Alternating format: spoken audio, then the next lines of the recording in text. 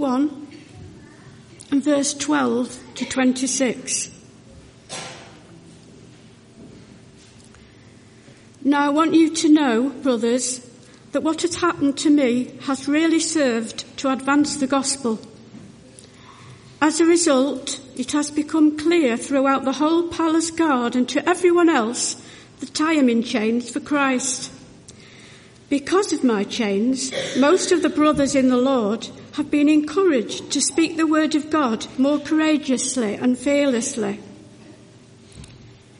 It is true that some preach Christ out of envy and rivalry, but others out of goodwill, the latter to do so in love, knowing that I am put here for the defence of the gospel. The former preach Christ out of selfish ambition, not sincerely, supposing that they can stir up trouble for me while I am in chains. But what does it matter? The important thing is that in every way, whether from false motives or true, Christ is preached, and because of this I rejoice. Yes, and I will continue to rejoice, for I know that through your prayers and the help given by the Spirit of Jesus Christ, what has happened to me will turn out for my deliverance. I eagerly expect and hope that I will in no way be ashamed, but will have sufficient courage, so that now as always Christ will be exalted in my body, whether by life or by death. For to me, to live is Christ, and to die is gain. If I am to go on living in the body, this will mean fruitful labour for me. Yet what shall I choose? I do not know. I'm torn between the two. I desire to depart and be with Christ, which is better by far. But it's more necessary for you that I remain in the body. Convinced of this, I know that I will remain, and I will continue with all of you for your progress and joy in the faith, so that through my being with you again, your joy in Christ Jesus will overflow on account of me. Amen. I feel as though I'm walking on sunshine this morning.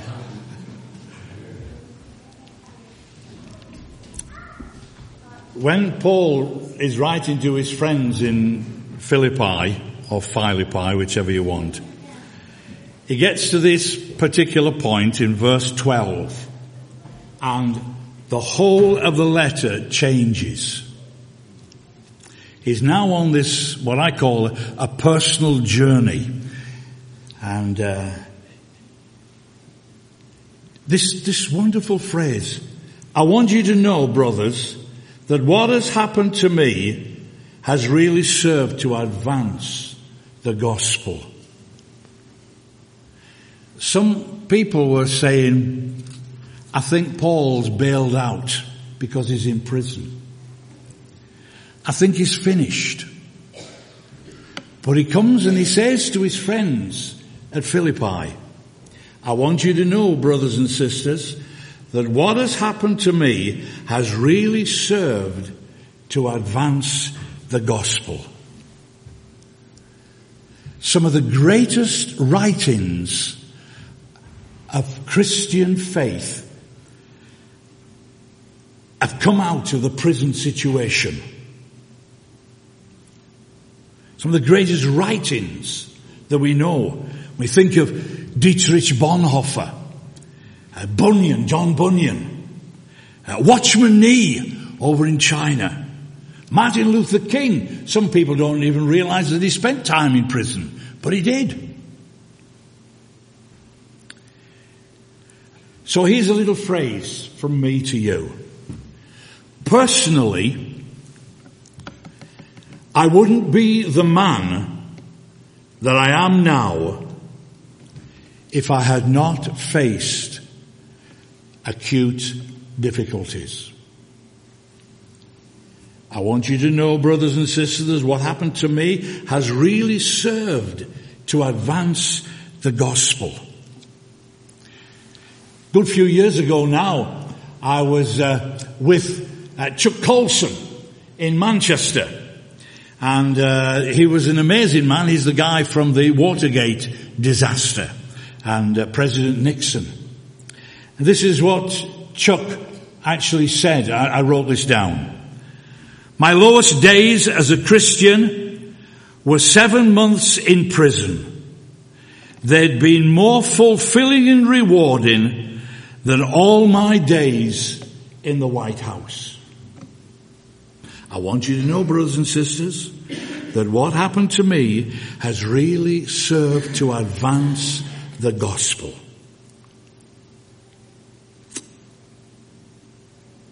Not an easy one, but this is to do with sunshine in difficulty. When those disruptive moments come into our lives that we don't know where they come from, but they arrive. And that Paul is in prison, and what does he say? He says this, I want you to know, brothers and sisters, that what happened to me has really advanced the gospel. Now, if there was ever a person that got hold of some good, positive Christianity, it was Brother Paul.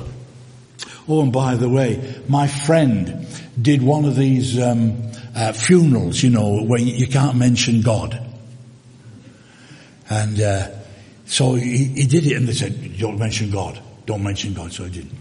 So he took the funeral, and during the spiel he said, listen, I've got a friend who's called Paul, and he says, whatever things are good, whatever things are honest, whatever things are pure, think on these things. And at the end of the service, this lady came and said, this friend of yours, Paul. He said, could I have his email? I want you to know, brothers and sisters, that what has happened to me in my life has really served to advance the gospel, because that's what the name of the game is. Whatever happens to us, whatever life throws at us, the Cumbrians have a lovely word for it, but it's not allowed in Lancashire. But whatever is thrown at us, the gospel has got to be served.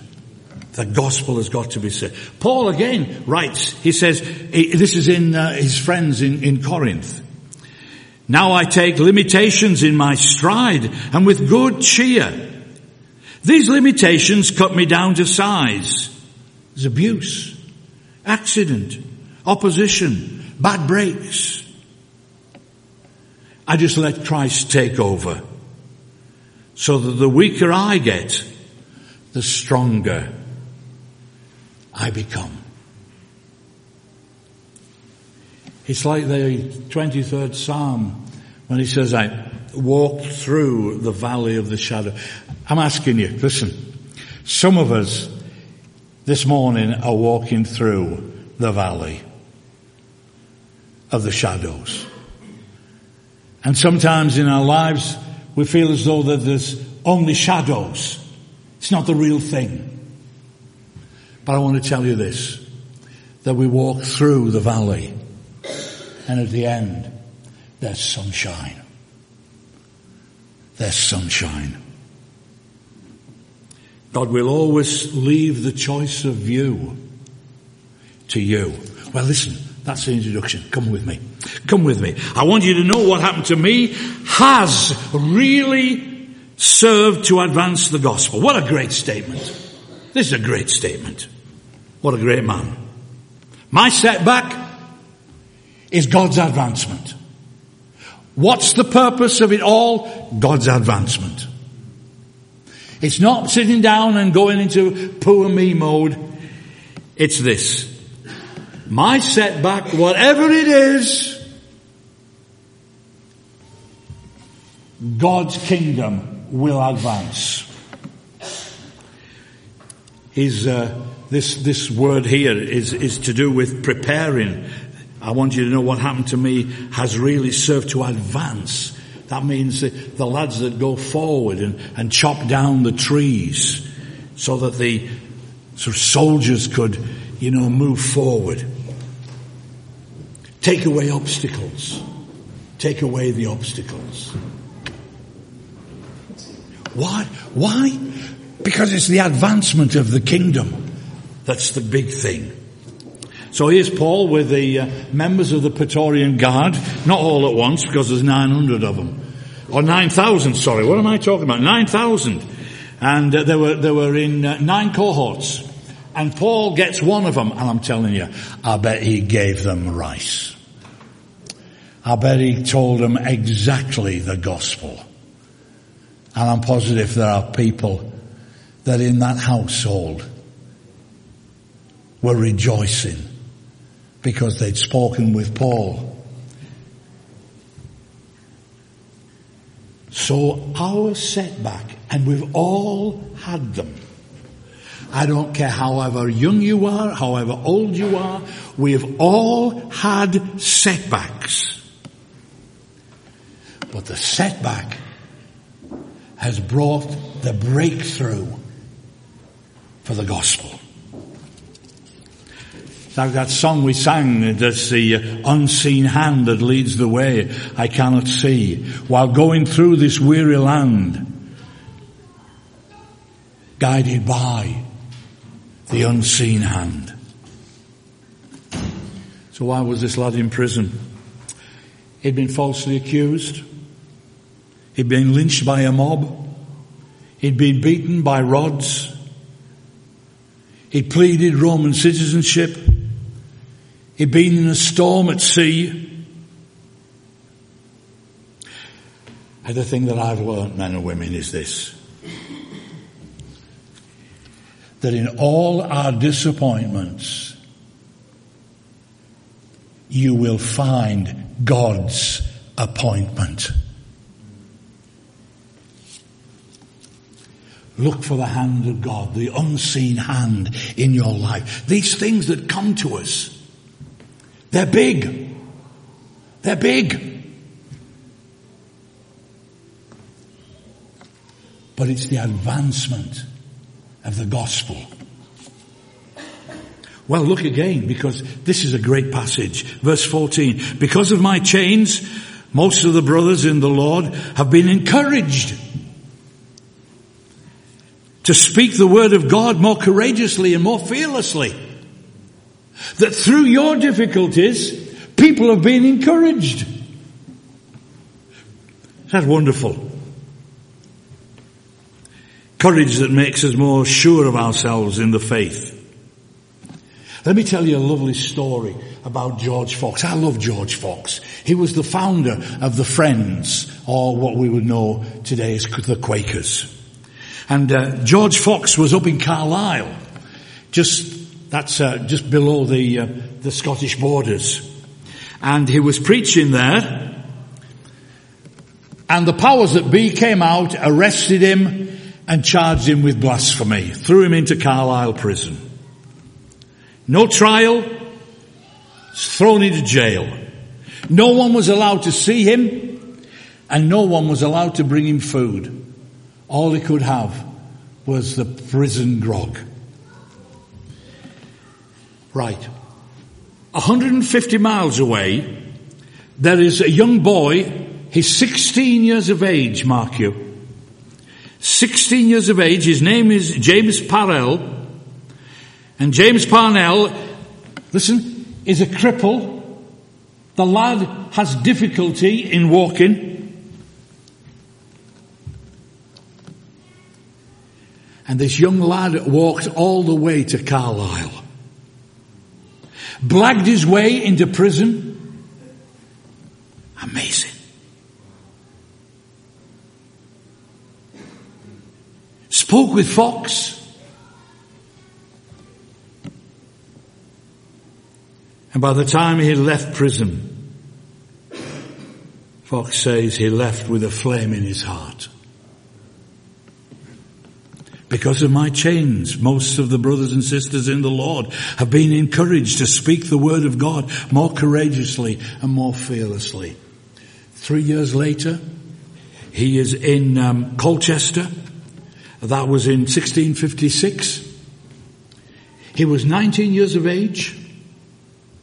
3 years since he met Fox. He wrote 5 books. In 3 years,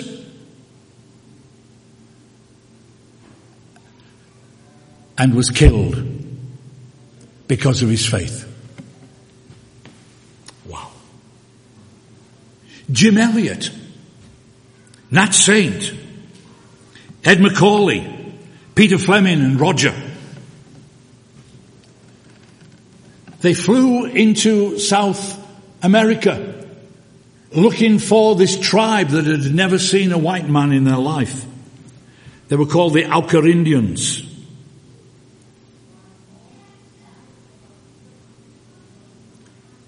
Five missionaries came and landed their plane on a little sand pathway. They met up with the Indians. But little did they know that every single one of them would be murdered.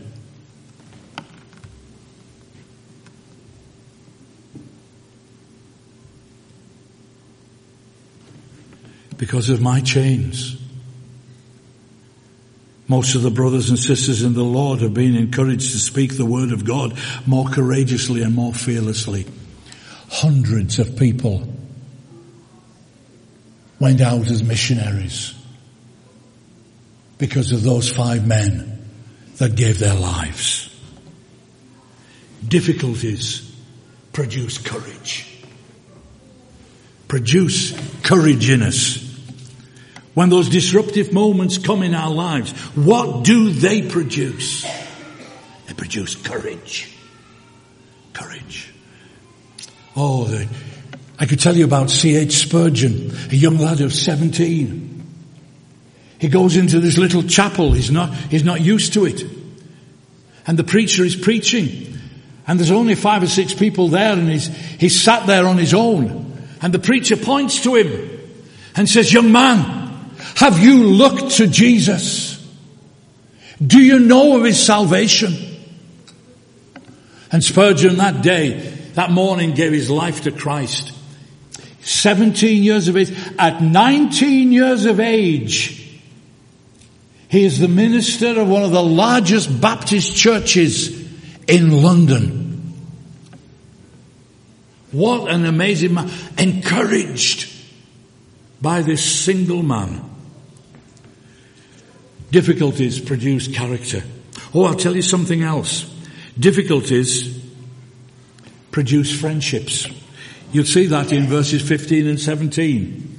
It is true that some preach Christ out of envy and rivalry, and others out of goodwill. The latter will do so in love, knowing that I'm put here for the defense of the gospel. The former preach Christ out of selfish ambition, not sincerity, supposing that they can stir up trouble for me while I'm in chains. And then this lovely phrase that I think should be written on every mirror in your house. But what does it matter? What does it matter? As long as the gospel is proclaimed, it produces friendships. Some people took advantage, of course, of his life when he was in prison. Yet somehow they were strange. They were a bit like the politicians today, canvassing for office to get people's support. Oh, I've seen it. They just promote themselves.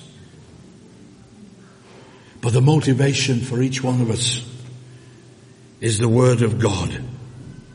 That's what motivates us. This Scripture. It produces character in our friendships. I tell you something else. These difficulties that we go through, these disruptive moments that attack us, help us to grow up. But what does it matter? The most important thing is that in every way, whatever by false motive or true motive, Christ is preached. And because of this, I rejoice. Don't you just want to say sometimes to people, it's a very difficult thing to say and I don't say it, but I'm on sure ground up here. Please, will you grow up? Why is it that we somehow are so childish in our understanding of the gospel? Listen, don't get crippled by the words of other people. This is a giant step, I believe, to maturity. For we know that through your prayers and help given by the Spirit of Jesus, what has happened to me will turn out for my deliverance. Everything he wants to do in and through me will be done. Will be done. Helps us to grow up. I remember Bob once telling me the story when he was driving, that many of the Asian boys would come and just sit down and talk with him. Why? Because he'd grown up in his faith. And people know it when you've grown up in your faith. They want to come and sit with you.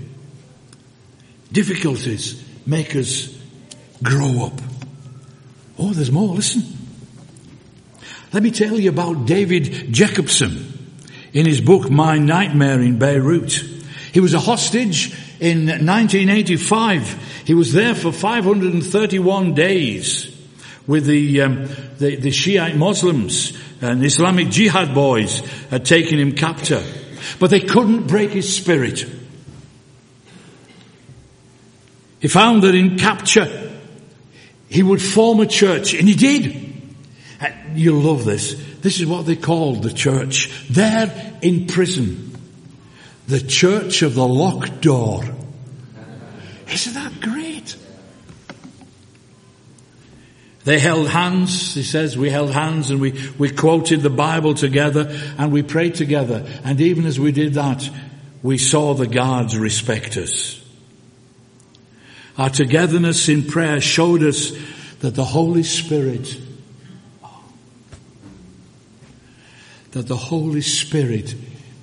is our comforter in times of need. Isn't that lovely? Hey, I've flown with angels. I've been there. I've lifted my jacket and people have fallen over. I can't believe it, some of the things I've got up to. Unbelievable. But what do I know about the Spirit of God today? I'll tell you what I know. He is my comforter. He comes alongside and he breathes into us comfort. But what does it matter? The important thing is that in every way, whether by false motive or true motive, Christ is preached. And because of this, I rejoice. I rejoice. In our togetherness, Jacobson says, in our togetherness, the prayers that we shared, the Holy Spirit comforted us. He was released in 1986. He lasted the last 45 days in a box, 6 foot by 6 foot. Oh, that's the way to gain friends and influence people, isn't it? Put them in a coffin. Yet God always comforted me. But as my friend would say in Rochdale, come here, there's more.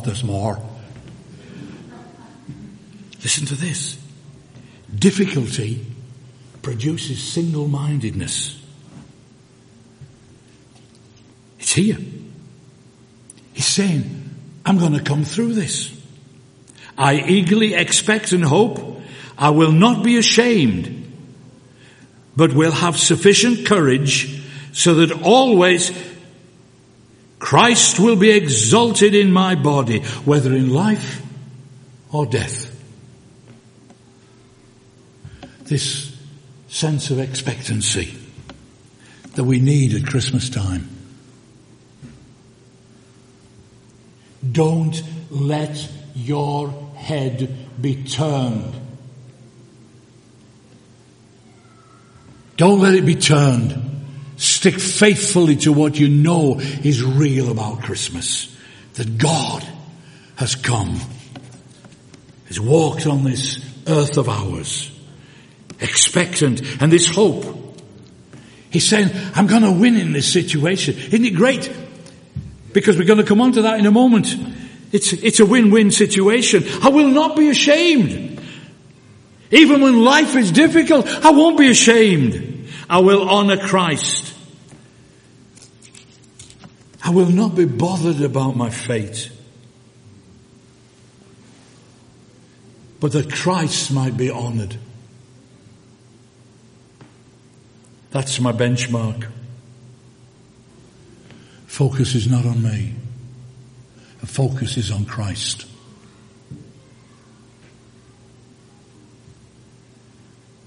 I am eagerly expecting and hoping I will not be ashamed,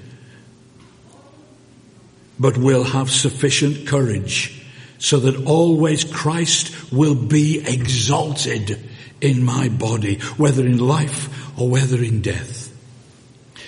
The focus, you always know where the focus is on real people in Christianity. The focus is on Christ, not on them. Watch out for them. They're the first step to disaster. The focus is on them. No, the focus has got to be on Christ. That Christ will be honored. A little bit more? Okay. Difficulties, these disruptive moments. Well, they purify our motives. That's why Jesus said, blessed are the pure in heart, for they will see God. It's another word for having clean windows of the soul. When others can't see out. I feel sometimes that people are living in the bathrooms. There's plenty of light in, but you can't see out. For me to live is Christ, and to die is gain. To see something beyond the surface.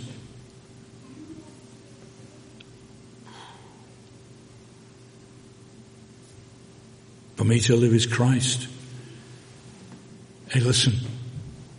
I stand here and I say to you, each one, life has no meaning to me except Christ. I've been delivered.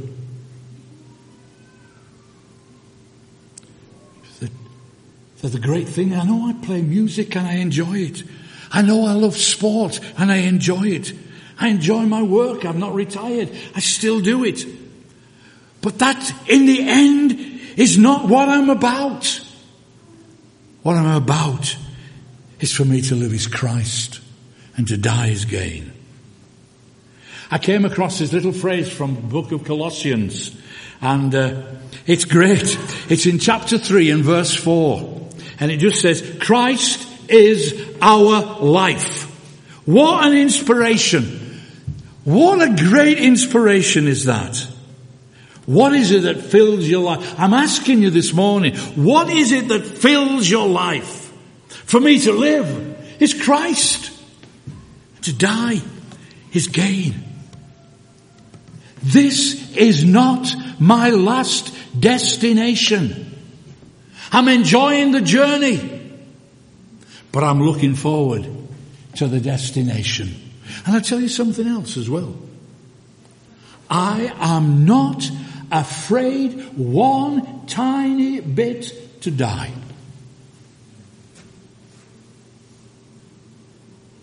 For me to live is Christ, and to die is gain. I'm in a win-win situation. I can't lose. I suppose my view of heaven depends on who's got hold of me. Christ has. Hey, I was 14 years of age when he got hold of the collar of my jacket. And he's never let go since. Last one. And difficulties bring out possibilities in all those distributive moments in our lives. And they will come to you. You might think you're quite good at sidestepping life's problems, but they will come to you. And you see the lovely thought here in verse 22. He says this: if I go on living in the body, this will mean fruitful labor for me. Yet what shall I choose? I don't know. This is the Apostle Paul. He says, I don't know. I don't know. I'm torn between two. I desire to depart and be with Christ, which is far, far better. But it's more necessary for you that I remain in the body. Convinced of this, I know that I will remain and I will continue with all of you for your progress and the joy in the faith. He's torn between a desire to go to heaven and the desire to serve the Phillipians. Right. Tell you a little story. It happened way back in 1985. It was Saturday the 13th of July. I think Freddie Mercury was just taking the stage at Live Aid.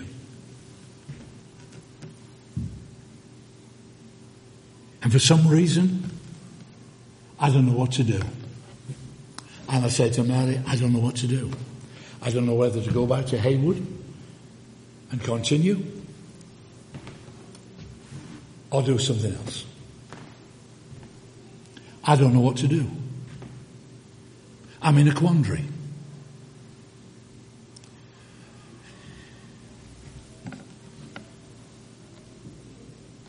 You've been there.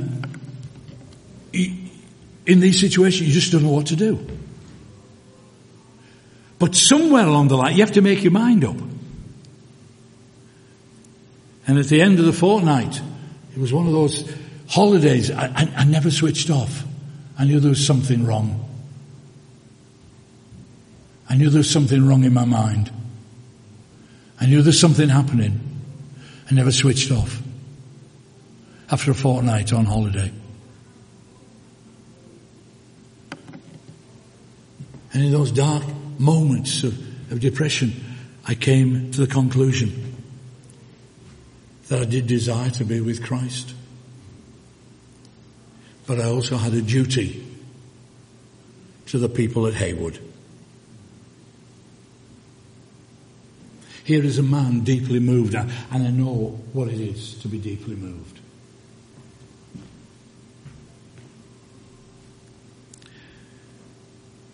There's something afoot on his mind.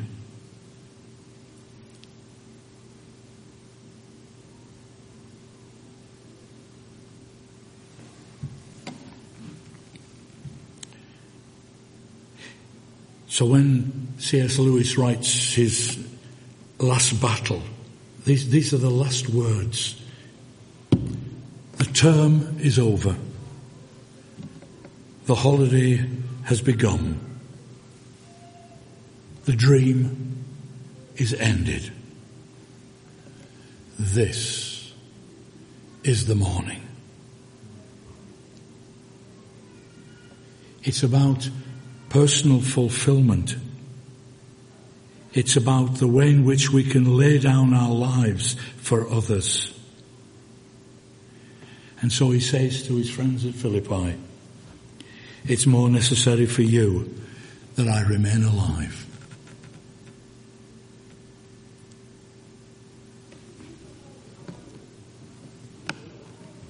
It's more necessary for you that I remain alive.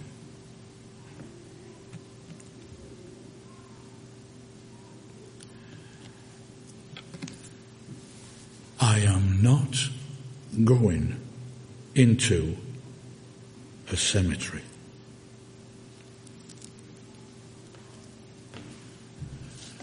I am going into a sanctuary.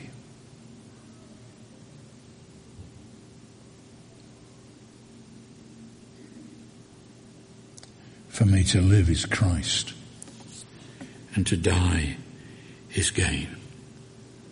To root out all my self-preoccupation and fill me with His Holy Spirit. Alan Hoare puts it so beautifully. I live so that others may grow into the possibility of Christ. And may Christ be glorified. That's what that passage is saying.